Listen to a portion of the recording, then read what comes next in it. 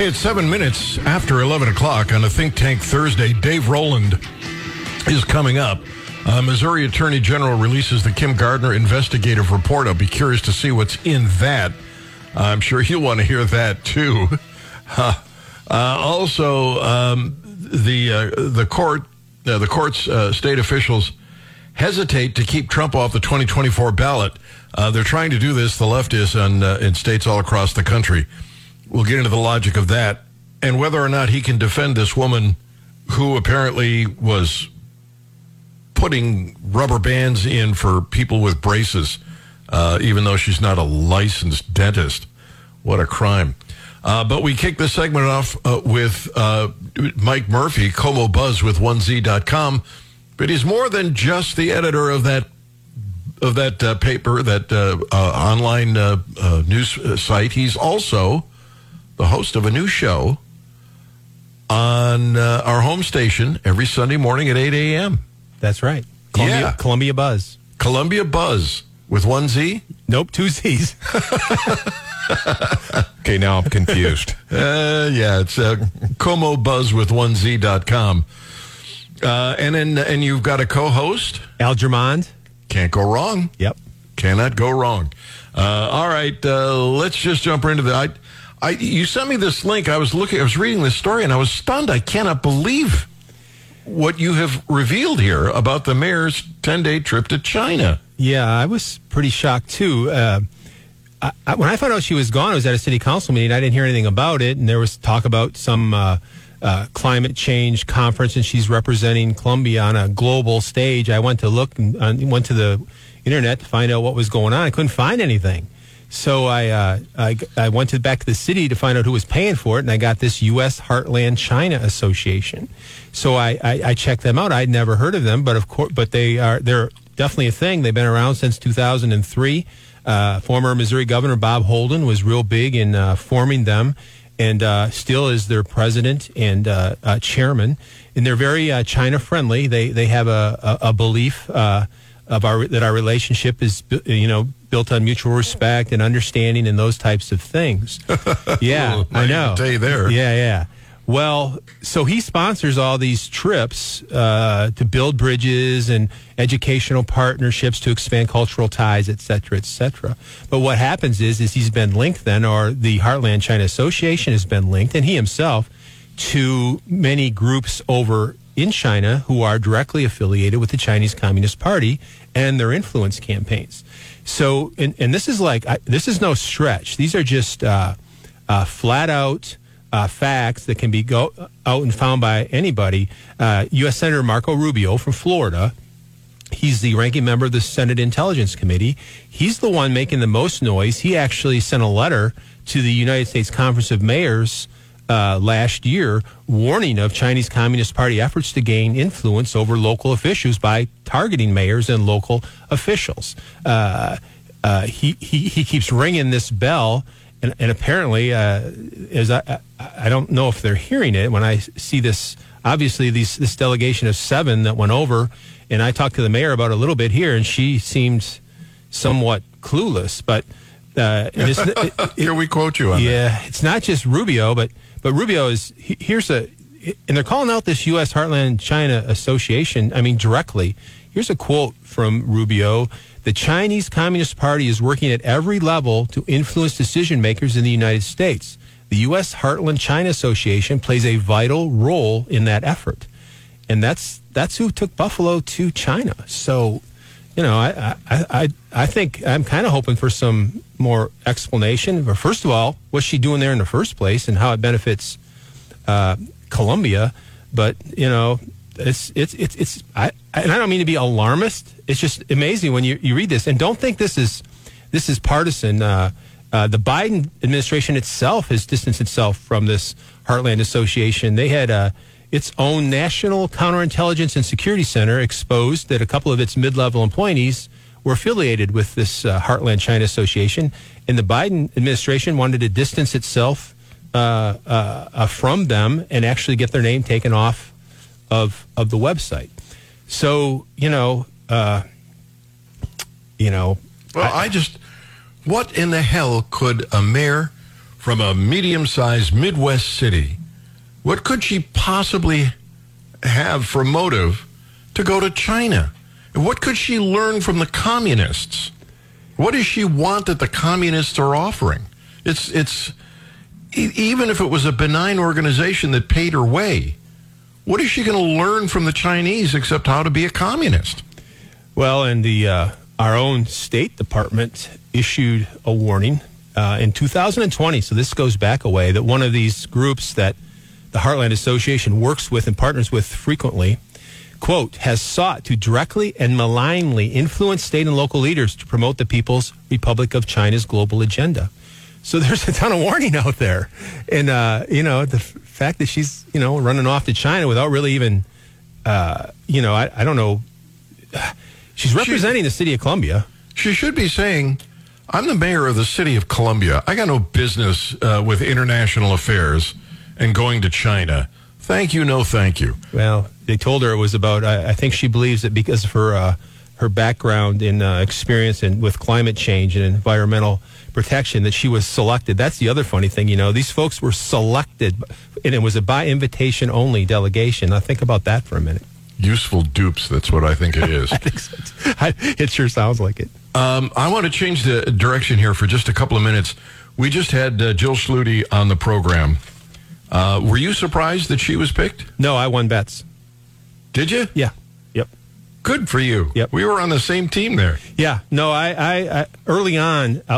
So during the selection process, when the city manager formed his panels, interview panels, there was no member of Race Matters Friends on any of those panels. So that was my tip off when I started doubling down and was willing to put money on it. And that's where most of the noise came from. Or most of the influence that we wanted an external candidate. That's where a good part of it came from. And then the other thing is, I'm going to put out a little story tomorrow. In the last 7 or 8 major hires that DeCarlo and Seawood has made in Columbia, virtually every single director position that he's filled, which is almost all of them in the last year, has gone to the internal candidate every single time. So people wanted to bet me. I made some bets, and I'm going to collect a little bit of money here in the next week. I'm thinking I might want to have him on the program because I think that makes sense to hire from within. These are people who know, how the system works, knows the players, knows the problems.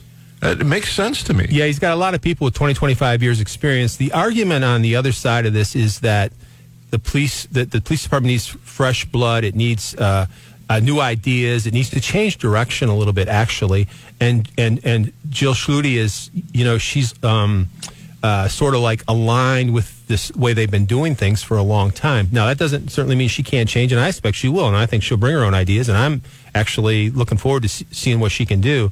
But there is a faction of folks out there that really believe we need fresh blood, new blood, not people who are already burdened with the experience of being part of the Columbia Police Department.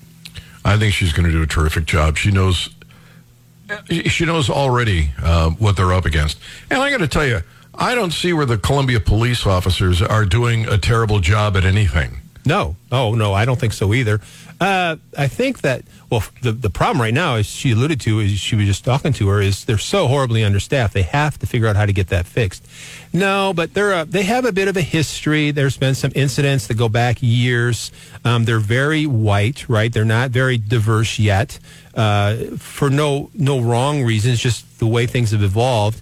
So there's some distrust that comes from the black community that thinks that needs to happen faster. They should be diversified faster. But diversity is not important. You want competence. Having equality in numbers of people of different races is ridiculous. I mean, we don't go for equality in basketball players. No, but you're exactly right. But that's what those folks would disagree with you, and you know the argument, and that's just the argument that is out there. But as I mentioned, somewhat to my surprise, I don't think they got the ear of DeCarlo and Seawood, and he didn't invite them in to the interview, and he made his choice, much to their chagrin, actually. Well, I think he did a good job, and it sounds like he's been doing a good job, and it sounds like you're doing a good job. Thanks. And we can now listen to you Sunday mornings, 8 to 10 a.m. Yep. Wow. We'll be talking about China for sure this week. You've read that story. There's a ton of information there, and it gets down into the weeds, but it's all facts. It's easily gleaned facts, and it's really quite striking what's going on there. And to think that we're here in Columbia somehow been either targeted or part of it is kind of fascinating. You know, with the makeup of the city council and direction of the city, it doesn't surprise me. Mm-hmm. All right. Como Buzz with 1z.com. You can get that story. It is fascinating read. I read it. I was stunned. You got to get more details out of it by reading it because we don't have time because Dave Rowland is sitting right here waiting to come in next. All right. Mike Murphy, thank you for being with us. Thank you. Talk to you later. Dave Rowland coming up next on the Gary Nolan Show, the Zimmer Radio Network. 21 minutes after 11 o'clock on a Think Tank Thursday. And I'm pleased to tell you that Dave Rowland is with us, mofreedom.org. And I'm going to start off, not where he expects me to start off. Well, maybe he does. Maybe he was listening. But I'm going to just jump right in here. Dave, good morning. Good morning, Gary. The Show Me Institute, I had the Show Me Institute on the program a little earlier. David Stokes was with us. Uh-huh. And he was telling me about this dentistry deal. Apparently the state dentistry regulators are trying to shut down an unlicensed Bridgeton, Missouri business that promotes inexpensive veneers and does things like put the rubber bands on for people with braces, that sort of thing. They're not drilling into anybody's mouth or anything. Not that I think the state should license that either. But they're saying, no, you can't do this. Only a licensed dentist should be doing this. Would that be a case that you would take on, or would that be something for the Pacific Legal Foundation? It's certainly the type of case that we might take on. So, matter of fact, when I was with the Institute for Justice in D.C., we did take on a couple of cases where states were trying to prevent businesses from doing ultraviolet teeth whitening. So again, this was completely not invasive. It didn't use any chemicals. People would just go to the business location and the employees would shine ultraviolet light on their teeth, and that had the effect of brightening the teeth. And so it was completely harmless, and yet the dentists in these different states were saying this is the practice of dentistry, and you are not permitted to do that. Only we are permitted to do that. So when I was with IJ, we took a couple of those cases. The courts did not react well to these cases, though, and part of the reason why is courts get very, very they're generally squishy on economic liberty issues, but they tend to get even more squishy when there is a claim that you're engaging in some form of medical practice. You might recall we had an animal husbandry case dealing with veterinarians who said that people that did basic husbandry work, like shoeing horses or floating horses' teeth, had to get veterinarians' licenses, and basically Missouri state courts disagreed with us on that. They said, nope, the state actually does get to shut down these traditional workers. So whenever you get into a field where there is arguably some medical angle, it can be even more difficult than usual to get a court to issue a good economic liberty ruling. That having been said, this might be a kind of a case that that the Freedom Center or one of these other national organizations would take on. I just want people to know in advance that we try to focus our resources on the ones where we have the best likelihood of a positive outcome. And this, because we're actually talking about if you're putting rubber bands on teeth, it can physically impact the alignment of the teeth. And so that may be a reason why courts would be particularly inclined to uphold the regulation at issue, even though I firmly agree that the regulation is ridiculous and that the dentist trying to get this shut down is patently absurd. Apparently there is absolutely no indication that anyone has been harmed. Right. Simply appeared that someone, possibly a dentist with nothing better to do, came across the ads and filed a complaint. And that's how a lot of these cases get started, Gary. Like, there will be zero indication that anyone has ever been harmed or is likely to be harmed, but you have someone participating in a licensed profession who finds out about somebody doing this alternative work, and they kind of get riled up and go to the government and say, hey, you've got to shut them down. So I mentioned the animal husbandry case.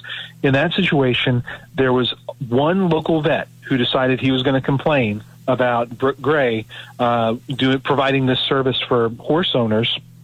And that was all it took to get the government to come in and work to shut her down. Similarly, we had a case dealing with a website that helped people gather information about apartments in the Kansas City area. One licensed real estate broker is all it took to get the government to come in and try and shut that business down. And that's really one of the functions of these licensing laws. It provides a convenient legal avenue for members of a regulated profession to shut down potential competitors. That's a problem. And it's a problem that's baked into the design of these regulations. They're taking away my choice. They don't have to go there to get the rubber bands taken off or put on. They don't have to go there for the veneers. But if I'm, a little tight on money, and I think I could save some bucks, and this is a risk I'm willing to take, nobody's forcing me, I should be allowed to do that. And I might save some money, and this person could be very good at what they do. And I mean, think about how expensive dental work is as well. Dental work, any sort of medical services are incredibly expensive in significant part because these professions are so heavily regulated, because the ability to do work in these fields is restricted so harshly by the state. And so when you have a very harsh restriction on supply and the demand is high, that means the prices are going to skyrocket. And it has negative impacts. So, for example, some states have adopted some lenient practices as far as dental hygienists are concerned. So doing very basic things, teeth cleanings, things like that, not fillings or drilling or anything like that, just, basic maintenance on the cleanliness of someone's teeth. And the studies have shown that if you allow dental hygienists kind of a free hand to provide these kinds of services, it has definite, clear health benefits for the population of the state, because people who otherwise would not be getting any cleaning at all of a sudden, their dental hygiene is better and they have better health outcomes, and they don't develop the kinds of severe problems that you really do need to go and see a dentist about. And, if we adopted a more lenient standard, if we reduced the regulatory burden, it would increase the supply of services available and would make it so much more affordable for those of us who are not independently wealthy and can't necessarily afford to go and see a full dentist for something that is relatively minor, like, for example, veneers or putting rubber bands on braces. Yep. It's just taking away my choices. They did a study on cities, and this isn't dentistry, but it's electricians, on cities that require a licensed electrician to do any work on your house. And they found that in those cities where they had the strictest regulations, more people were electrocuted than in cities that didn't have those regulations. Because apparently, if you couldn't afford to pay the licensed electrician, you'd try it on your own. And so more people got electrocuted. Well, let me follow up on that real quickly. There's a scholar at the University of Minnesota named Morris Kleiner who has done a series of studies on occupational licensing and the quality of services available. And repeatedly, he has found that occupational licensing increases prices without improving the quality of services at all. I think that makes the case. All right, we are. I've really kind of thrown a monkey wrench into our plans, but everybody in the state of Missouri practically knows about Kim Gardner and what a tumultuous time that was in St. Louis, and apparently the Attorney General has an investigative report that they've released. We're going to find out about that and more on the Gary Nolan Show, the Zimmer Radio Network.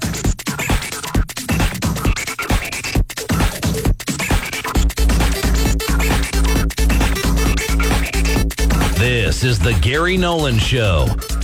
MoFreedom.org, that's Dave Rowland's website. The government's taken away your freedom. You might want to contact him. The Missouri Attorney General. Brian, do we know anybody in the Attorney General's office that we could contact? No, not a single person. Sorry about that. Not a single person, no. I wish we did. Yeah, where's Brandon? Rather.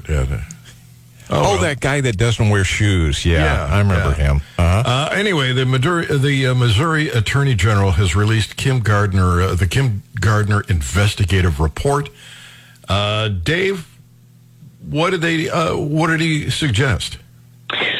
Well, so the report goes into great detail about why the Attorney General began its investigation of Kim Gardner's office, and then basically it presents the findings. And for everyone who has kind of followed the Kim Gardner saga over the last few years, I think they'll find a lot of the information in this report really interesting.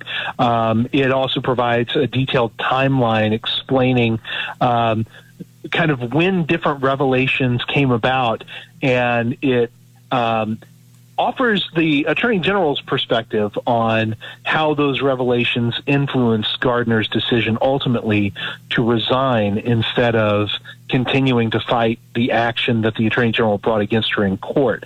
I do have to say that at the end of the report, he does offer a handful of recommendations, and I don't agree with some of the Attorney General's recommendations. So one of the things that he talks about is the importance of people being able to make their own choices when it comes to politics. But at the same time, what he was asking the courts to do was to remove from office someone who was duly elected. Now, as anyone who's listened to the show over the last few years will know, I was not a Kim Gardner fan. We sued her for failure to produce open public records and took her to task, beat her soundly about the head and shoulders, metaphorically speaking, in court. I think she was completely incompetent and bad for the citizens of St. Louis, but she was also the choice of the citizens of St. Louis. And if voters want to choose someone who is incompetent, I think they have to bear the responsibility for the consequences. And basically what the Attorney General is arguing is that it should be easier. He's asking the legislature, the General Assembly, to make it easier to remove elected officials from office, and I cannot agree with that. I understand why it's advantageous for the Attorney General to have that kind of authority. It certainly helps politically for the Attorney General to be able to wield that kind of authority, but I think that the implications are quite concerning. And that gets kind of to my takeaway from this report. And I do want to emphasize, I think it's interesting for anyone who, followed this whole saga. There is a lot in here that I think will intrigue them and enlighten them. But at its base, when I read this report, I walked away feeling like it was a campaign document. I feel more than anything else that the Attorney General he published this report in an effort to show people, hey, look, you've got an Attorney General who's fighting for you. You should really reelect me next year. And that leaves a little bit of a sour taste in my mouth, because you and I have talked before, even though I think Attorney General Bailey has been doing some really good things, I do not like the politicization of some of these offices, particularly the Attorney General's office. Let the people be the arbiter of who holds their office, because if you give the legislature the power to subjectively remove somebody, what happens when the opposition gets that power? Exactly. So that's the problem. All right, I got to move on because we are way behind, and it's my fault. The courts and state officials hesitate to keep Trump off state ballots in 2024. A lot of Democrats around the country are trying to say insurrection, he's guilty, but he hadn't been tried. I don't know how they can make that stick. What's the story here? So this is really interesting to me because it has kind of split the conservative and libertarian legal movement. There are a number of respected libertarian and conservative law professors who firmly believe that Section 3 of the 14th Amendment, the insurrection clause, bars President Trump from holding office again. And based on some of the scholarship that they've published, you've got these efforts in states across the country to try and keep President Trump from being on the ballot for the 2024 election. Here's the thing, though, Gary, and you know I'm not a huge Trump fan. I've been a very vocal critic of his. I think those arguments are incorrect. So I read the defense that President Trump his attorneys presented in a couple of these cases, and I think they've got the better part of the argument. Basically, the insurrection clause prohibits people from holding office. It does not prevent them from running for office. And furthermore, there's a really interesting distinction between the oaths that are taken by congressmen and the oath taken by the president. And the president's attorneys pointed out that the language used in the insurrection clause focuses on officers of the United States, of which you may be surprised to find that the president probably is not considered an officer of the United States. And then it also focuses on the language used in the congressional oath, not the language used in the president's oath.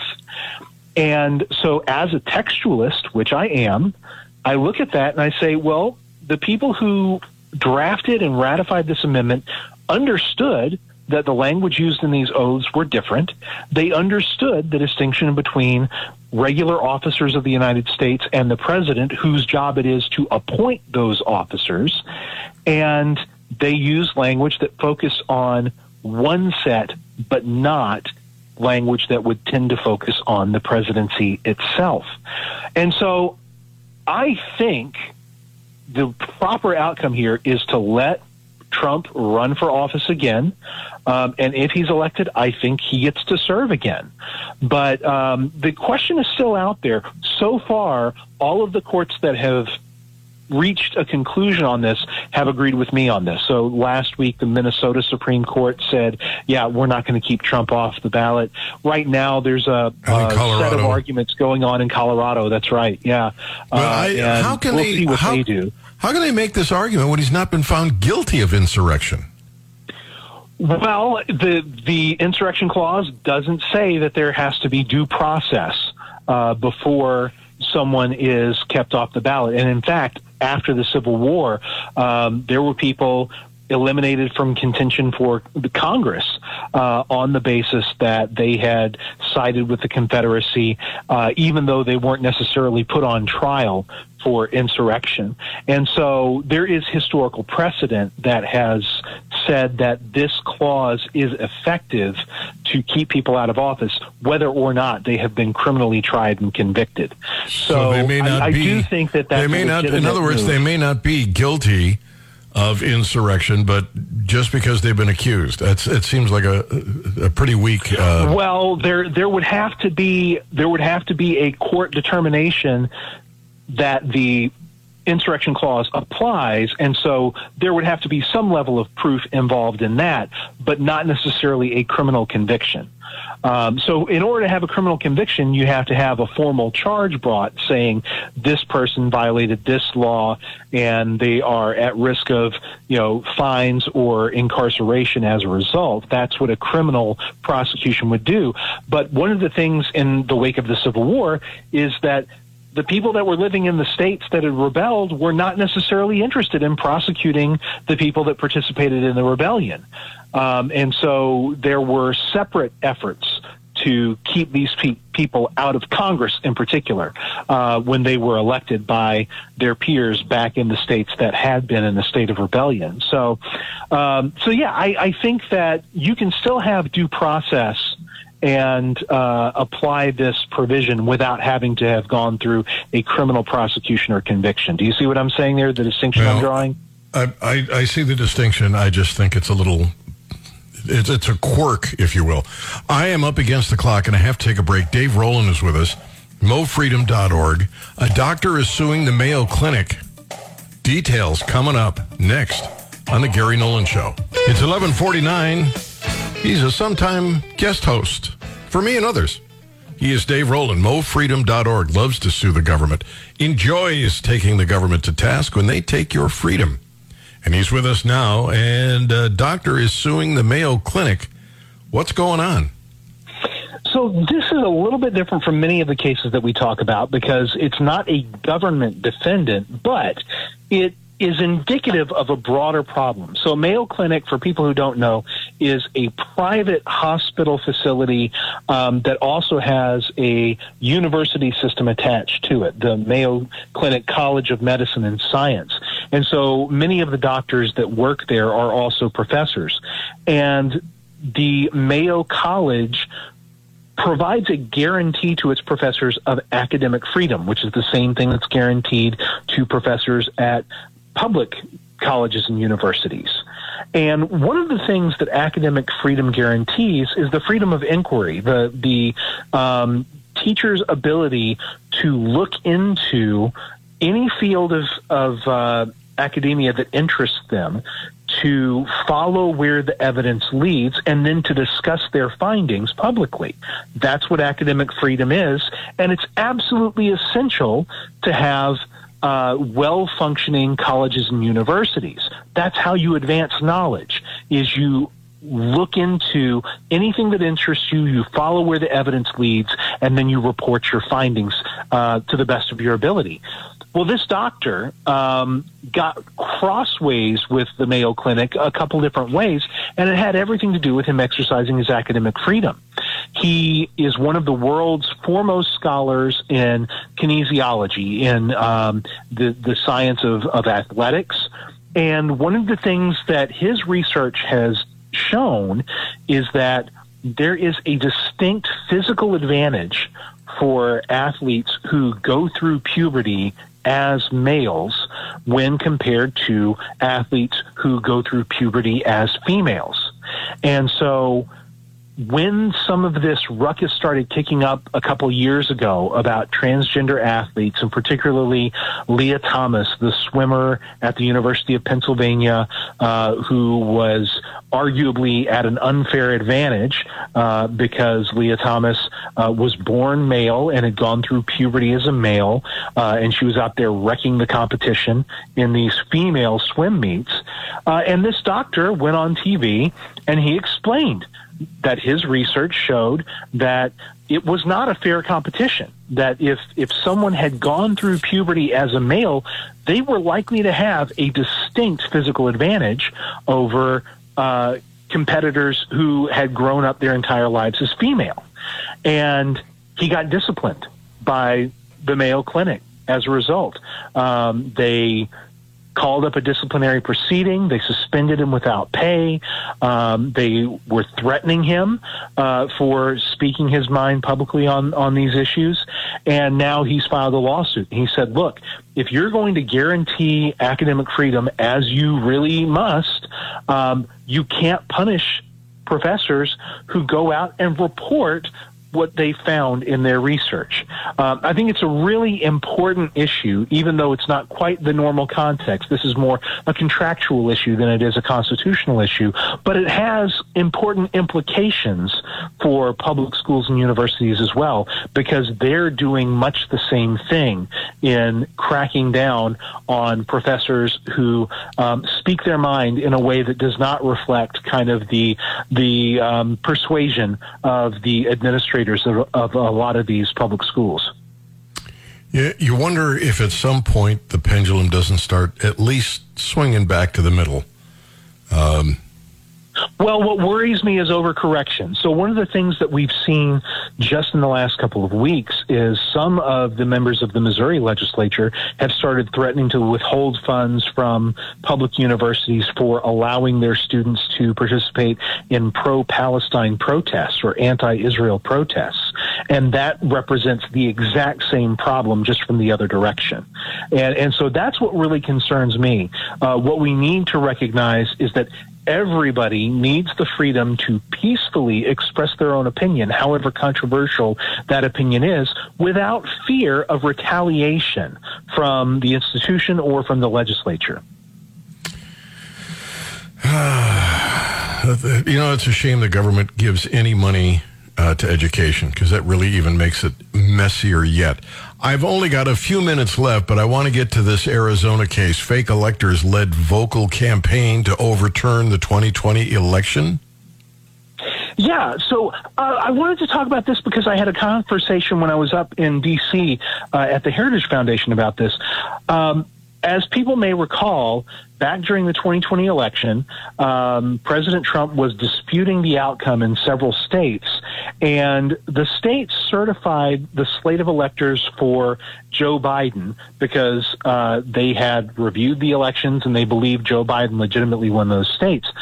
And in order to preserve the possibility of having the Electoral College count those states for President Trump's associates and his attorneys lined up slates of electors who signed documents saying that they were certified and sworn to vote that President Trump won these states, when in fact the local authorities were saying he did not. And this has become quite controversial. It's one of the elements in the Georgia case against President Trump and 18 other defendants. It's now an issue in Arizona and potentially in Nevada. But the really interesting thing about this is what President Trump's team did was very similar to what President John F. Kennedy's team had done back in the 1960 election. The initial report said that Richard Nixon had won the state of Hawaii by about 150 votes, and the slate of electors was certified for Nixon. President Kennedy believed that he had actually won that state, and so they had a slate of electors sign a document saying that they were certifying that Kennedy had won. Now, it wasn't signed by the governor, but they did submit that slate of electors to the Electoral College, to Congress. And then during the recount, it was confirmed that Kennedy won Hawaii, not Nixon. And at that point, they created yet a third slate of electors that was certified and signed by the governor and then sent to Congress. So the argument for President Trump's supporters is, look, we were just doing precisely what President Kennedy did, and it was necessary in order to preserve the possibility that if we won some of these court challenges, that President Trump would get these votes in the Electoral College. So there may be a legitimate and valid defense for the people that were asked to sign on to these slates of electors, that they were simply following the precedent set in 1960. Yeah, I'd seen that 1960 story about that election, and I thought that might work as a defense, and it just might. I'm personally not persuaded, but it is definitely an interesting argument, and I'm open to the possibility that I might be wrong. Well, I'm open to the possibility that I'm out of time, and it's a shame. But go to Dave Rowland's website, mofreedom.org, if the government is trying to take away your freedom, and he'll fight for you. Dave, thanks for being with us. Thank you, Gary. Whatever it is in life that you want, go out and get it. Don't wait for the government to drop it in your lap. You make it happen. You seize the day. Carpe diem. Gwen, baby. Honey, I'm coming home.